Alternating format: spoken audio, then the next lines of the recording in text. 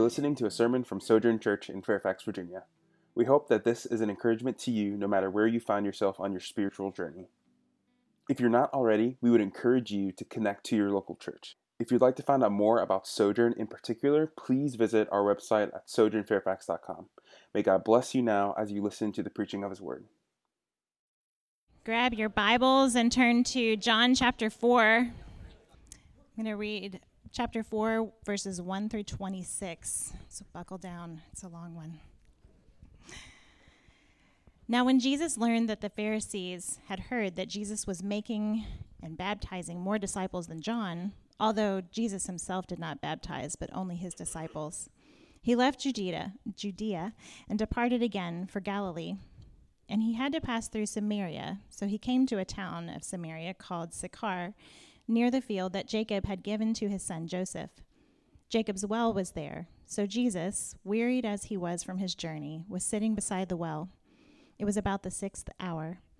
A woman from Samaria came to draw water. Jesus said to her, "Give me a drink." For his disciples had gone away into the city to buy food. The Samaritan woman said to him, "How is it that you, a Jew, ask for a drink from me, a woman of Samaria?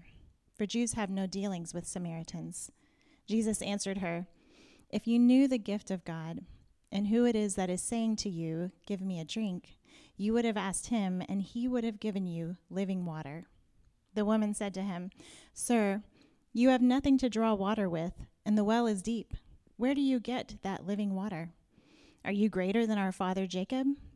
He gave us the well and drank from it himself, as did his sons and his livestock."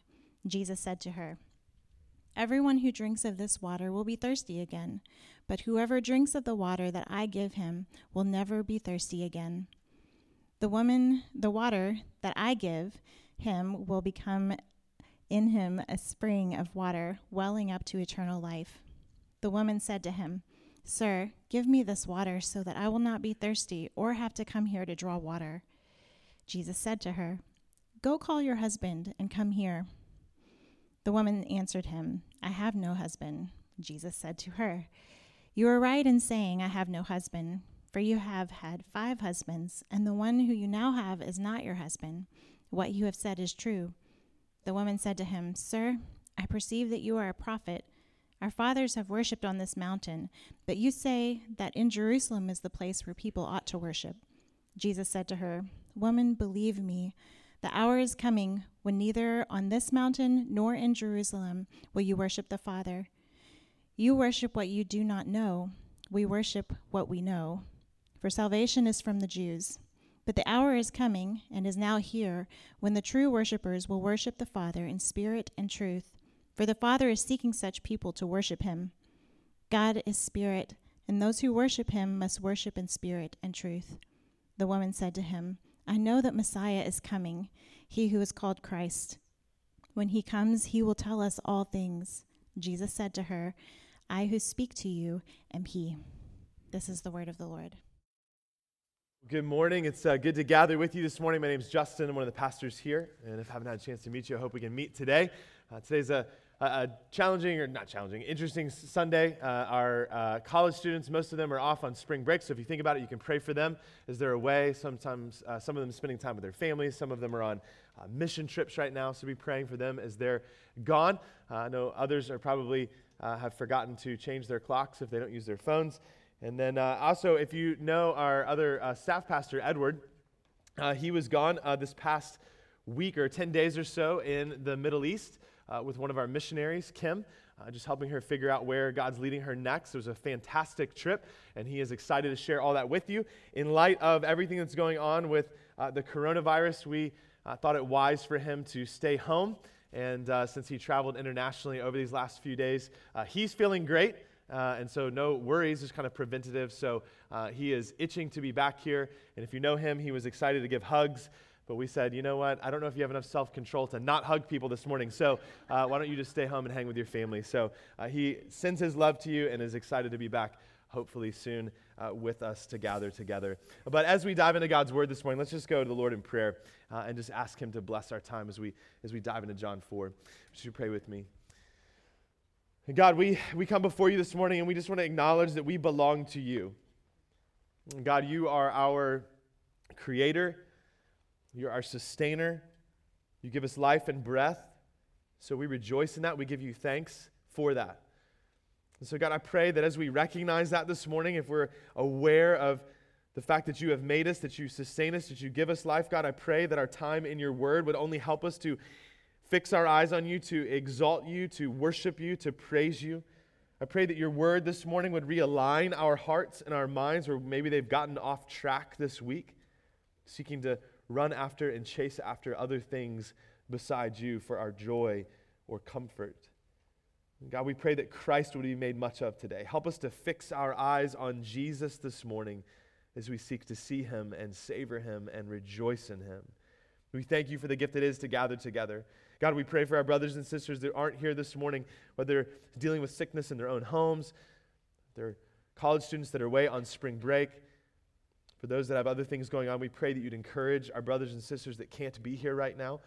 They also would fix their eyes on Jesus.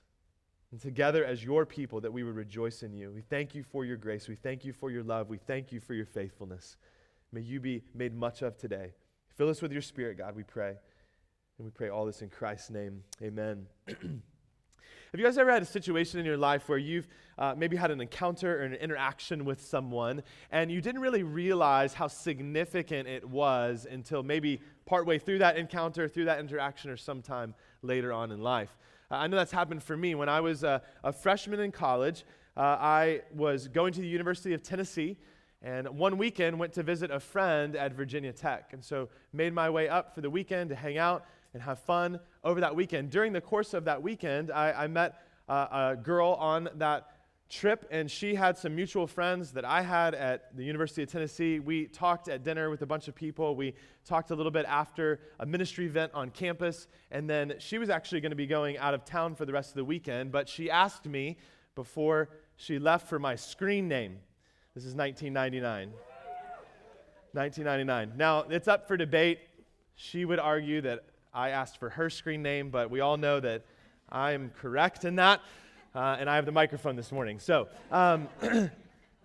so we exchanged screen names because, again, this is 1999. We didn't even have cell phones. I know, hard for some of you to believe. Now, I didn't think much of it about it at the time because that's what we did. We'd interact, we'd chat online with different friends from high school, other things that were going on. So I didn't think much about it. I was interested in someone else. She was dating another person at that time. Well, fast forward, and coming up in June, that girl has been my wife for 17 years. That's right. AIM. That's where that relationship blossomed. Back in September, though, as a church, we started this sermon series in the Gospel of John called Seeing Jesus. And we've been spending this time walking through that. We took a break for a little while to talk through and preach through some other things. We're jumping back into John chapter 4 this morning. And what we're going to see in John chapter 4 this morning is an encounter that takes place with Christ that is hugely significant. But in the moment, for the person in particular that's having this encounter, it kind of unfolds slowly for them. They don't quite see the significance of it until later on in that conversation. Now, we're in this series that we're jumping back into, and it's called Seeing Jesus because the goal of this is for us to rightly see Christ, that as we encounter Christ in our own lives, that we would not only fix our eyes on Jesus, but actually understand who he actually is. Not some preconceived notion we have, not thinking, well, I think I know who Christ is, but we would kind of come with that childlike faith to fix our eyes on Jesus.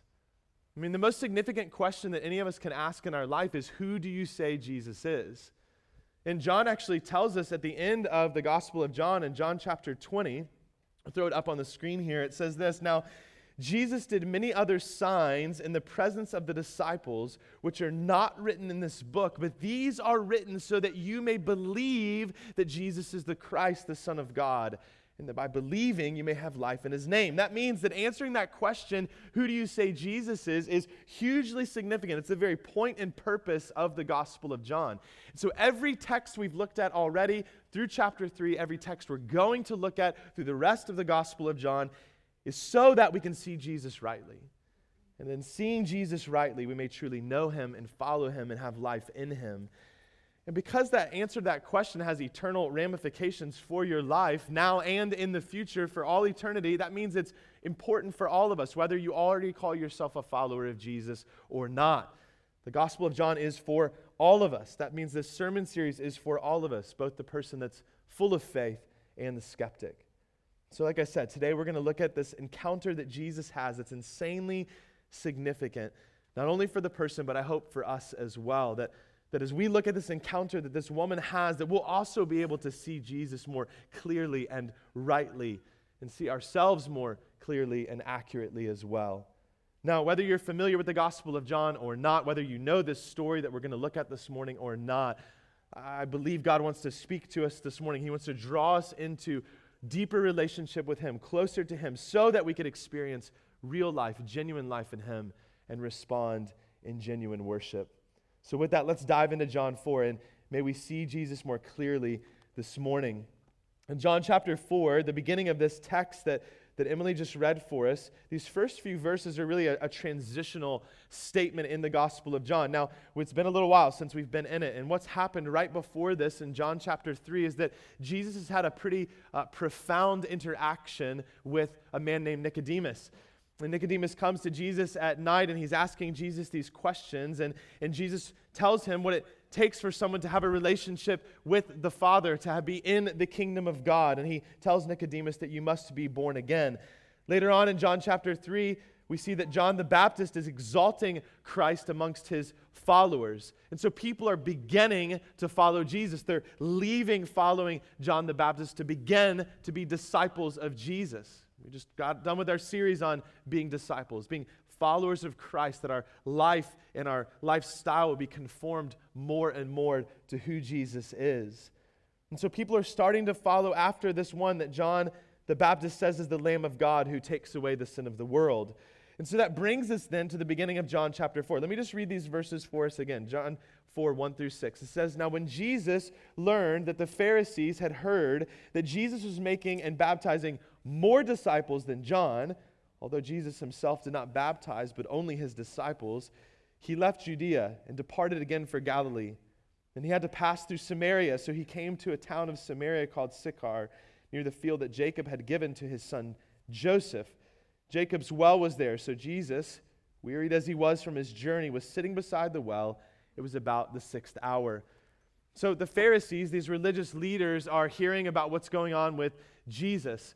And so they're starting to get nervous about it. They're starting to get anxious about it. They're not sure who this Jesus is. And they see, well, all these people are leaving John the Baptist. They're beginning to follow after him. And so there's some rumblings that are brewing up in this area. And so Jesus decides to go back to Galilee. And on his way back to Galilee, he has to pass through an area called Samaria.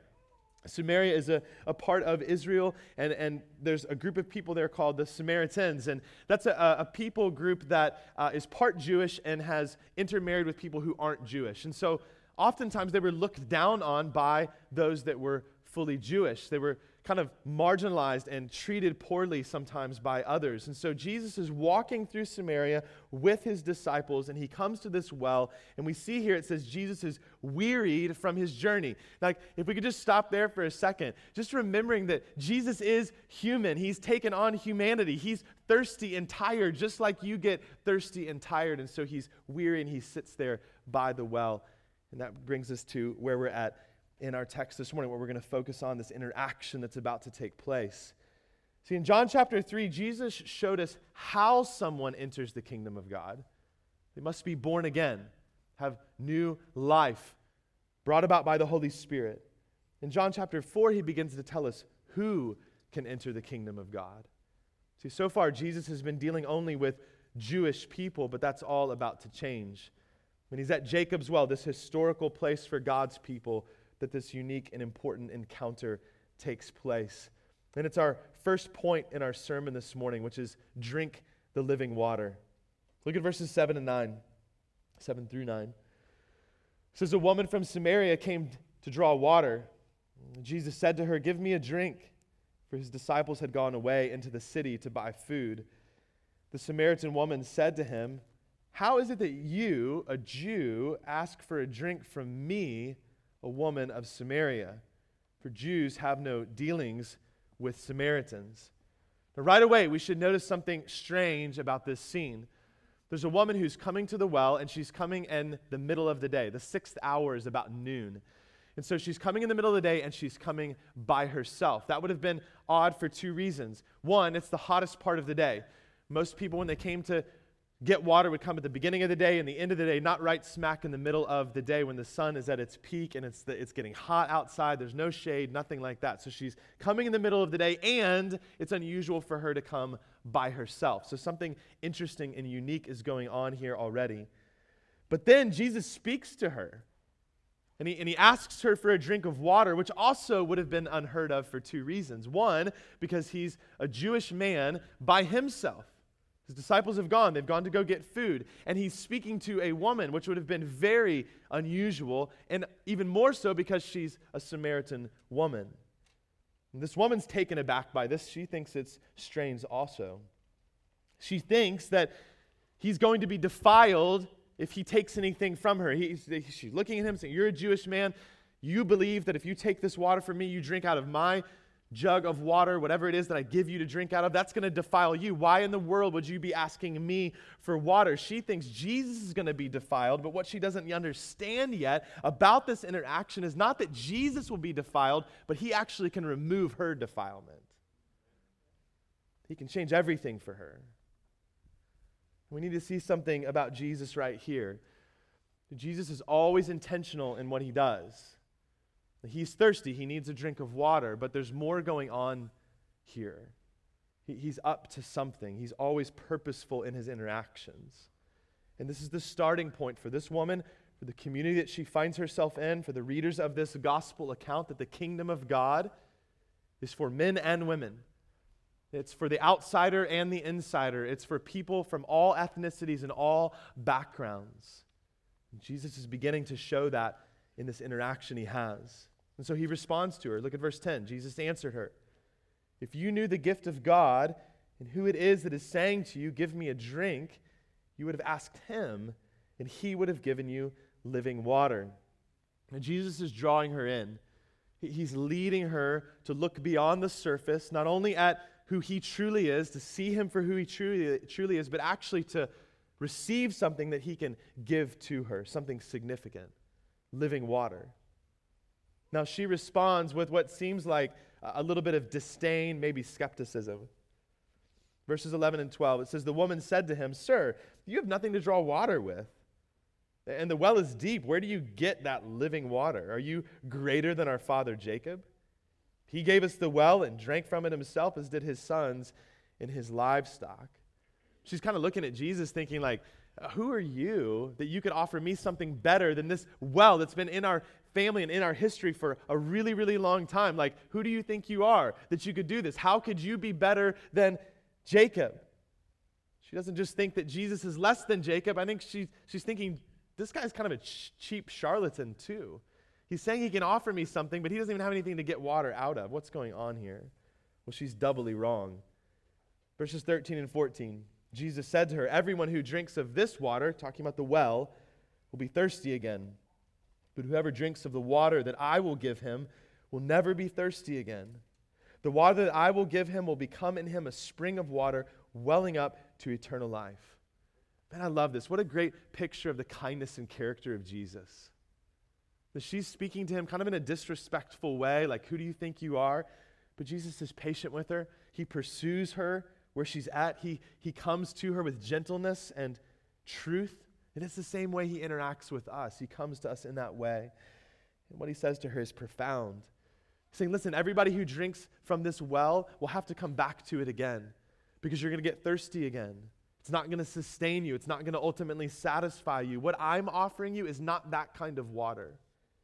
I'm offering you something much more significant, much greater. I'm offering you living water. Living water, the one thing that can actually satisfy you in this life. And this living water that Jesus gives not only satisfies you, it actually transforms you from the inside out, resulting in this spring of water welling up to eternal life. And welling up is not just like a little bubbling up. It's a radical transformation, a resurrection-like transformation as it brews up to the surface, this new life that you can have when you partake of what I offer you. Now, if you've been around the church for a while, if you've even read this story before, you can read this and think, oh, that sounds cool. That's pretty neat, Jesus. But what Jesus says here is insane if we really stop to think about what he's talking about. See, he's pressing in on something that all of us wrestle with. Longings in life. Our longings in life. We all thirst for things in our lives because we believe that we will not just have life sustained in us, but these things will actually give us life. See, the thirst that Jesus is talking about is not a physical thirst. That's basic to humanity. All of us have to eat and drink in order to stay alive. No, what Jesus is talking about is a soul-level thirst. The depth of who you are as a person. A thirst that can only be satisfied by God. A thirst that we, like this woman at the well, are tempted to look for, to be satisfied in other people and in other things. I mean, this is the foundation and source of our rebellion. It goes all the way back beyond us, beyond her, to the very beginning of creation. In Genesis chapters 1 through 3, God creates Adam and Eve. He creates all of creation, and he tells Adam and Eve, you should go out, you should multiply, you have dominion over all of creation. There's one thing you cannot do, and that's not to eat from the tree of the knowledge of good and evil. And so they're walking in obedience with God, but then Satan comes along and he tempts Eve and he says, did God really say this? Like, does he really believe this? Like, he's just scared that you're going to get to know too much. You're going to be too much like him. And so he puts this temptation out, this idea that God's not truthful, that he's not good. And then we see in Genesis chapter 3, verse 6, what happens. So when the woman saw that the tree was good for food, and that it was a delight to the eyes, and that the tree was to be desired to make one wise, she took of its fruit and ate, and she also gave some to her husband who was with her, and he ate. Do you see this picture here? She has this thing. She's looking for satisfaction in something. She's looking for life in something besides God, and so she said, oh, this looks good. I think it'll be good for me. It'll sustain me. It'll give me life, and so I'm going to eat of it. I'm going to partake of it. And the results are catastrophic. Results in physical and spiritual separation from God. Death spiritually and physically comes about. There's no more shalom, no more peace, no more unity with God. They're removed from God's presence. And the seed of rebellion is something that takes root in our own hearts and our own lives, and it manifests itself in all kinds of different ways as we look for satisfaction in other things besides God, as we look for life in other things or other people or other places besides God. Tim Keller, who's a pastor up in New York City, or was a pastor until recently, an author as well, says this. He says, sin is looking to something else or someone else besides God for salvation. When you're looking for rescue, when you're looking for redemption, when you're looking for life and anything besides God, that is the result of sin and the definition of what that is, that rebellion. It happened then, and it happens now. Listen to these sobering words from Jeremiah chapter 2. Jeremiah is a prophet. He's writing to God's people. He's bringing exhortation and rebuke for their waywardness. And he says this in Jeremiah chapter 2, verses 12 through 13. He says, be appalled, O heavens, at this. Be shocked, be utterly desolate, declares the Lord. For my people have committed two evils. They have forsaken me, the fountain of living waters, and hewed out cisterns for themselves, broken cisterns that can hold no water. Jeremiah is bringing this rebuke to God's people, saying, God's the source of living water. He's the source of life, but instead of running after him and fixing your eyes on him, you've dug out these broken cisterns. You're trying to hold life and hold water in something that cannot do it. It doesn't end well. And that's what Jesus is getting at with this woman at the well. It's what he's getting at with us. Is what he's offering in the midst of that, though, is rescue. He's offering redemption from these false remedies and these broken cisterns. Saying, listen, life, real life, lasting life, eternal life comes from a person, not a place. Rescue is found in Christ and through Christ alone. But it seems like she doesn't quite get that yet. Look at verse 15. The woman said to him, Sir, give me this water so that I will not be thirsty or have to come here to draw water again. So that sounds good to me. I don't need to come down to this well again. I don't have to see anybody. No one has to see me. I can just stay home, right? We live in a culture of convenience. We like food to be delivered to our house and groceries to be delivered to our house and anything we want to be delivered to our house. We're like, that sounds good. Sounds convenient for me. And Jesus doesn't get frustrated with her, though. She's not quite getting it yet. He continues to be patient with her. And he drills down to make it even more personal for her. Verses 16 through 18. And Jesus said to her, "Go, call your husband and come here." The woman answered him, "I have no husband." And Jesus said to her, "You are right in saying, 'I have no husband,' for you have had 5 husbands, and the one you now have is not your husband. What you have said is true." Jesus has turned to her marital status and the messiness of her life. It isn't to show his divinity. It isn't to show that he knows things about her. He isn't trying to belittle her in this. What he's doing is he's pointing out, listen, you're missing something here. You're missing who I am. You're not seeing me.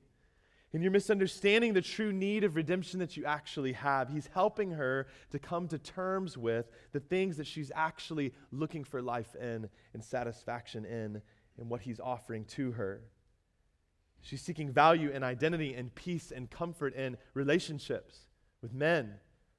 It's been a part of her life. She's been married many times, and she's currently living with a man she's not married to. And he doesn't say this to her to shame her.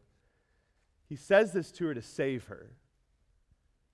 You will not come to Jesus for healing. You cannot and will not come to Jesus for life, for rescue, and for redemption if you don't acknowledge and admit your need for healing and life and rescue and redemption.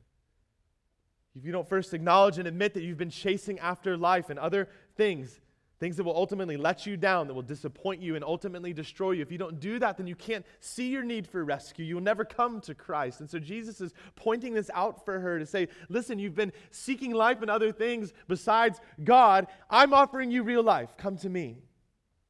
Come to me. What we see in this woman is that she's actually a whole lot like Nicodemus, a man who thought that life was found in who he was and what he knew, what he had done. What about you? What are you looking for life and satisfaction in your life right now? Is it the living God? Is it Christ, or is it something else? Maybe your own self, that you think you're kind of self-actualized and life is found within you, or something the world offers you, your status or relationships. Maybe you're finding life and satisfaction in your family, something besides Christ. See, Jesus comes to this well. He enters into this woman's world, and he offers her something that will not only save her, but will actually satisfy her forever. And that's consistent with what God has communicated about himself throughout time in his word to his people. Isaiah chapter 55, he says this, "Come, everyone who thirsts, come to the waters. And he who has no money, come, buy and eat. Come, buy wine and milk without money and without price. Why do you spend your money for that which is not bread, and your labor for that which does not satisfy? Listen diligently to me, and eat what is good, and delight yourselves in rich food. Incline your ear and come to me. Hear that your soul may live." And then jumping down to verse 7, "Seek the Lord while he may be found. Call upon him while he is near. Let the wicked forsake his way, and the unrighteous man his thoughts. Let him return to the Lord, that we may have compassion on him, and to our God, for he will abundantly pardon." Jesus is the means to this. He provides a way for you to call on the Lord, to buy and eat, to be satisfied in him, and not chase after things that the world offers you, but instead to turn away from that which doesn't satisfy, and to turn to him who does. And here with this woman, he's inviting her to drink the living water given by the Holy Spirit that only Jesus, the Messiah and Savior of the world, can provide. The one who would, at this point, and who already has, from our vantage point, gone to the cross for sinners like her, like you, like me, taking on all of her sin and all of her shame and everything that you've done in rebellion against God, every place you've sought life in besides him. He's taken all of that on himself in the cross so that you can have life now and forevermore. And he rose again from the grave to defeat Satan and defeat sin and to defeat death forever. He did the same for her, and he does the same for you. So do you believe him? Do you believe this offer that he's giving to this woman is an offer he gives to you? Have you actually trusted in him? Are you finding your life in him? Friend, drink the living water that Christ offers to you and gives to you freely. Your deepest soul-level longing can be and is satisfied fully in and through Jesus. So how does this woman respond to Jesus? It seems like maybe she's beginning to get it. We see this in our next point, respond in holy worship. Drink the living water and now respond in holy worship. Look at verses 19 and 20. It says, the woman said to him, Sir, I perceive that you're a prophet. Our fathers worship on this mountain, but you say that in Jerusalem is the place where people ought to worship. Now, we can look at this at first and think it seems like she's deflecting. Like Jesus has just brought some truth to her. He's saying, satisfaction is found in me. I'm giving you this living water. I know these things about you. I'm pointing out the things that's kind of your dark secrets of your life. And so it seems like, well, she doesn't address that. She talks about worship now. But I don't think she's deflecting. I think she's actually starting to get what's going on here. She's starting to see Jesus rightly. See, she's a religious person, but in a kind of a syncretistic way. She says she worships God, but she also worships the things of the world, and she's kind of mixed this together with this kind of a spirituality, an outward spirituality, but no real life within her. So she asks about worship as it relates to this place. She's saying, man, our tradition is to worship in this particular place, on this particular mountain, but you, the Jewish man, and your people say that you should worship in Jerusalem. So which one is it, Jesus? Where's the right place to worship the living God? But the reality of her life is she doesn't truly worship God. She's worshiping the God of self. She's worshiping the God of satisfaction found in the things of this world. So Jesus drives this point home in his response to her. Verses 21 through 24, Jesus said to her, Woman, believe me, the hour is coming when neither on this mountain nor in Jerusalem will you worship the Father. You worship what you do not know. We worship what we know, for salvation is from the Jews. But the hour is coming and is now here when the true worshipers will worship the Father in spirit and in truth. For the Father is seeking such people to worship him. God is spirit, and those who worship him must worship in spirit and in truth. See, what Jesus is saying here is he's getting to the heart of the matter. He's getting to the heart of worship before this woman, for us as well. And worship is about giving praise and honor and adoration. We ascribe worth to the things that we worship. And what we worship governs how we live. What we fix our minds on, what we give adoration to, governs how we live. There was a writer from several years ago, a man named David Foster Wallace, who was not a follower of Christ, but wrote on philosophy and other things about culture. And he said this in a famous address. He said, everybody worships. The only choice we get is what to worship. Everybody worships. God has created you that way, that our worship will be rightly given to him. But when we find our life and find satisfaction in other things besides him, that's the thing that we worship now. So this woman is starting to connect the dots, that what we look to be satisfied in is connected in how and what we worship. And so Jesus is leading her, he's leading us to see that chasing after false saviors will lead to false worship. He's showing her that this outward worship, it's not necessarily connected to any reality of a heart-level worship. No, real worship and right worship isn't about where or when. It's about a heart. It's about who. A heart that's been made new and transformed by the truth of who Christ is and inhabited by the Holy Spirit.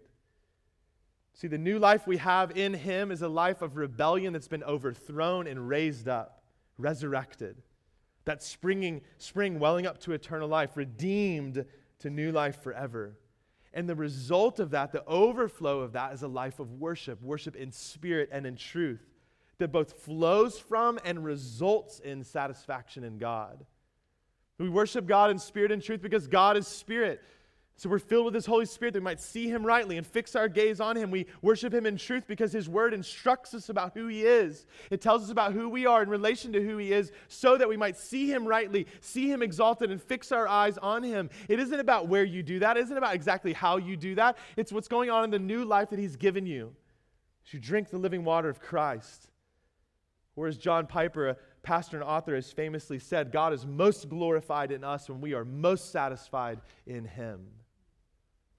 And God gets worship, he gets praise from us when we find our satisfaction in him above anything and everything else. The hour is coming and is now here, Jesus says, when the true worshiper will worship the Father in spirit and in truth. That means that true worship can only happen in and through Jesus, because Jesus is the true temple of God, where the very presence of God resides. Jesus is the final sacrifice that took on all of our sin, and the wrath of God poured out on him for us. And he is the resurrection and the life, that we might have life in him. The only way to be made right with God, to be able to come before him into his presence, not to prove yourself worthy, not to prove yourself good, but to bask in his glory and his amazing grace, is in and through Jesus. Just as real life and eternal life comes from a person and not a place, real worship and right worship is focused on a person and not a place.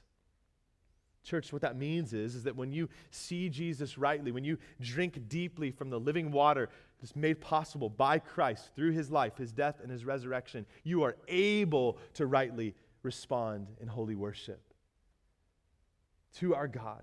Because everything has changed for you when you partake of this living water.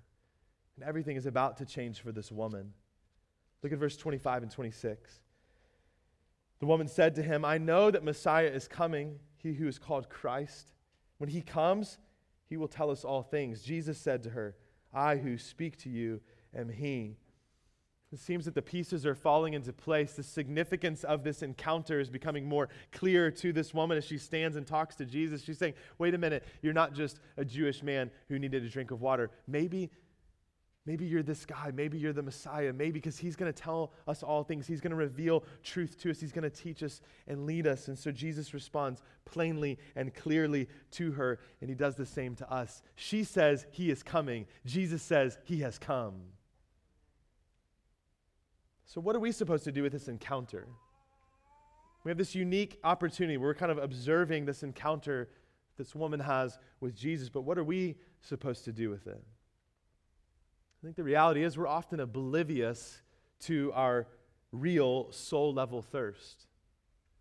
Even as followers of Jesus, we can be oblivious to the fact that our soul is created to long after one thing, and that's God, to find satisfaction in one person, and that's him. And so we're tempted to go looking for it in other people, other places, other things. What Jesus is doing here is he's making the argument that if he's not that thing, if he's not that person, that you're looking for that soul-level satisfaction in, then everything else will fail you, because he alone is the giver of life. Unless it's me, Jesus says, that is satisfying you, everything else will destroy you or abandon you, but I won't. I will never leave you. I will never forsake you. I will save you and sanctify you and satisfy you from this time forth and forevermore. So if you're already a follower of Jesus, if you have placed your faith in him, someone whose life has been transformed by the gospel, we need to come back to this truth, to this reality over and over again, because our hearts are fickle and at times our faith is fleeting. In order to satisfy your deepest longing in life, to experience life now and forever, you have to continue drinking this living water that's offered to you in and through Jesus. Not because it isn't satisfying, not because it runs out, but because you want more and more of Christ. You recognize nothing else compares to who Jesus is, in all of his beauty, and all of his grace, and all of his greatness. This ties back to our communion with God that we talked about last week. Are you coming to get God? Are you coming to delight in him? So if you find yourself wandering away, not drinking deeply from who Christ is, let me encourage you to repent of that. Even now, in this moment, to turn away from those things and fully pursue Christ. And that's going to be something that we have to do continually, because our hearts are often pulled from this direction to that direction, away from Jesus. And that's okay. But it's important for us to recognize that. I know I have to do that in my own life, because I am tempted to chase after satisfaction in broken cisterns. Thinking if this thing works out this way, if I have this comfort or this ease in my life, if I have certainty in my life, then I'll be satisfied. When all along, God is inviting me to himself, to trust in him, that he is who he says he is. And he's gracious and kind and patient. He continues to call me back to himself, and he does the same for you. So maybe that's true for you this morning. Maybe you find yourself saying, I know Jesus is my only hope, but I'm not living that way. My life doesn't look like that. I'm finding it in other places and other things. Turn to him today. Drink the living water and respond in holy worship. Now, for those of you that are not yet following Jesus, the truth of what Jesus says to this woman is also true for you. You will not be satisfied in this life apart from experiencing new life in and through Jesus. And you might even be a good person as far as culture is concerned, that you're pretty kind, you're pretty nice to people, you maybe even do good things. But if God isn't God to you, then it doesn't matter. Because you're effectively saying, I don't need you, God. I want to be the God of my own life. And that never ends well. See, this significant encounter for this woman can also be a significant encounter for you. I don't know the specific reasons that you decided to be here this morning. Maybe a friend invited you. Maybe you are checking out who Jesus is. But God knows why you're here. He is sovereign over your life. He is providential to bring you here this morning. And so today is a gift of grace to you because today is the day of salvation. To turn away from empty pursuits of promised freedom that this world gives to you, throws to you, and turn today to the only one who can actually guarantee his promises to you and give you life from a well that never, ever runs dry. This interaction in John 4 that Jesus has with this woman at the well is possible because he took on humanity, because he needed a drink of water. Jesus enters into the mess of our lives to rescue and redeem us out of it and make something new. And what undeserved grace, what amazing grace that we have in Christ. He came to us to rescue us and bring us back to a relationship with God. May that compel us to continually to drink deeply from him and respond fully and continually as we encounter Christ, our Redeemer and our King. And every week we have an opportunity to respond in holy worship to the reality of the gospel by coming and taking communion with one another. It's a physical picture of an eternal and spiritual reality. We eat the bread, a picture of Jesus' body broken for us. We drink the cup, a picture of Christ's blood shed for us, to be reminded of that grace and refreshed in the very real presence of Christ, our Savior, who laid down his life for us.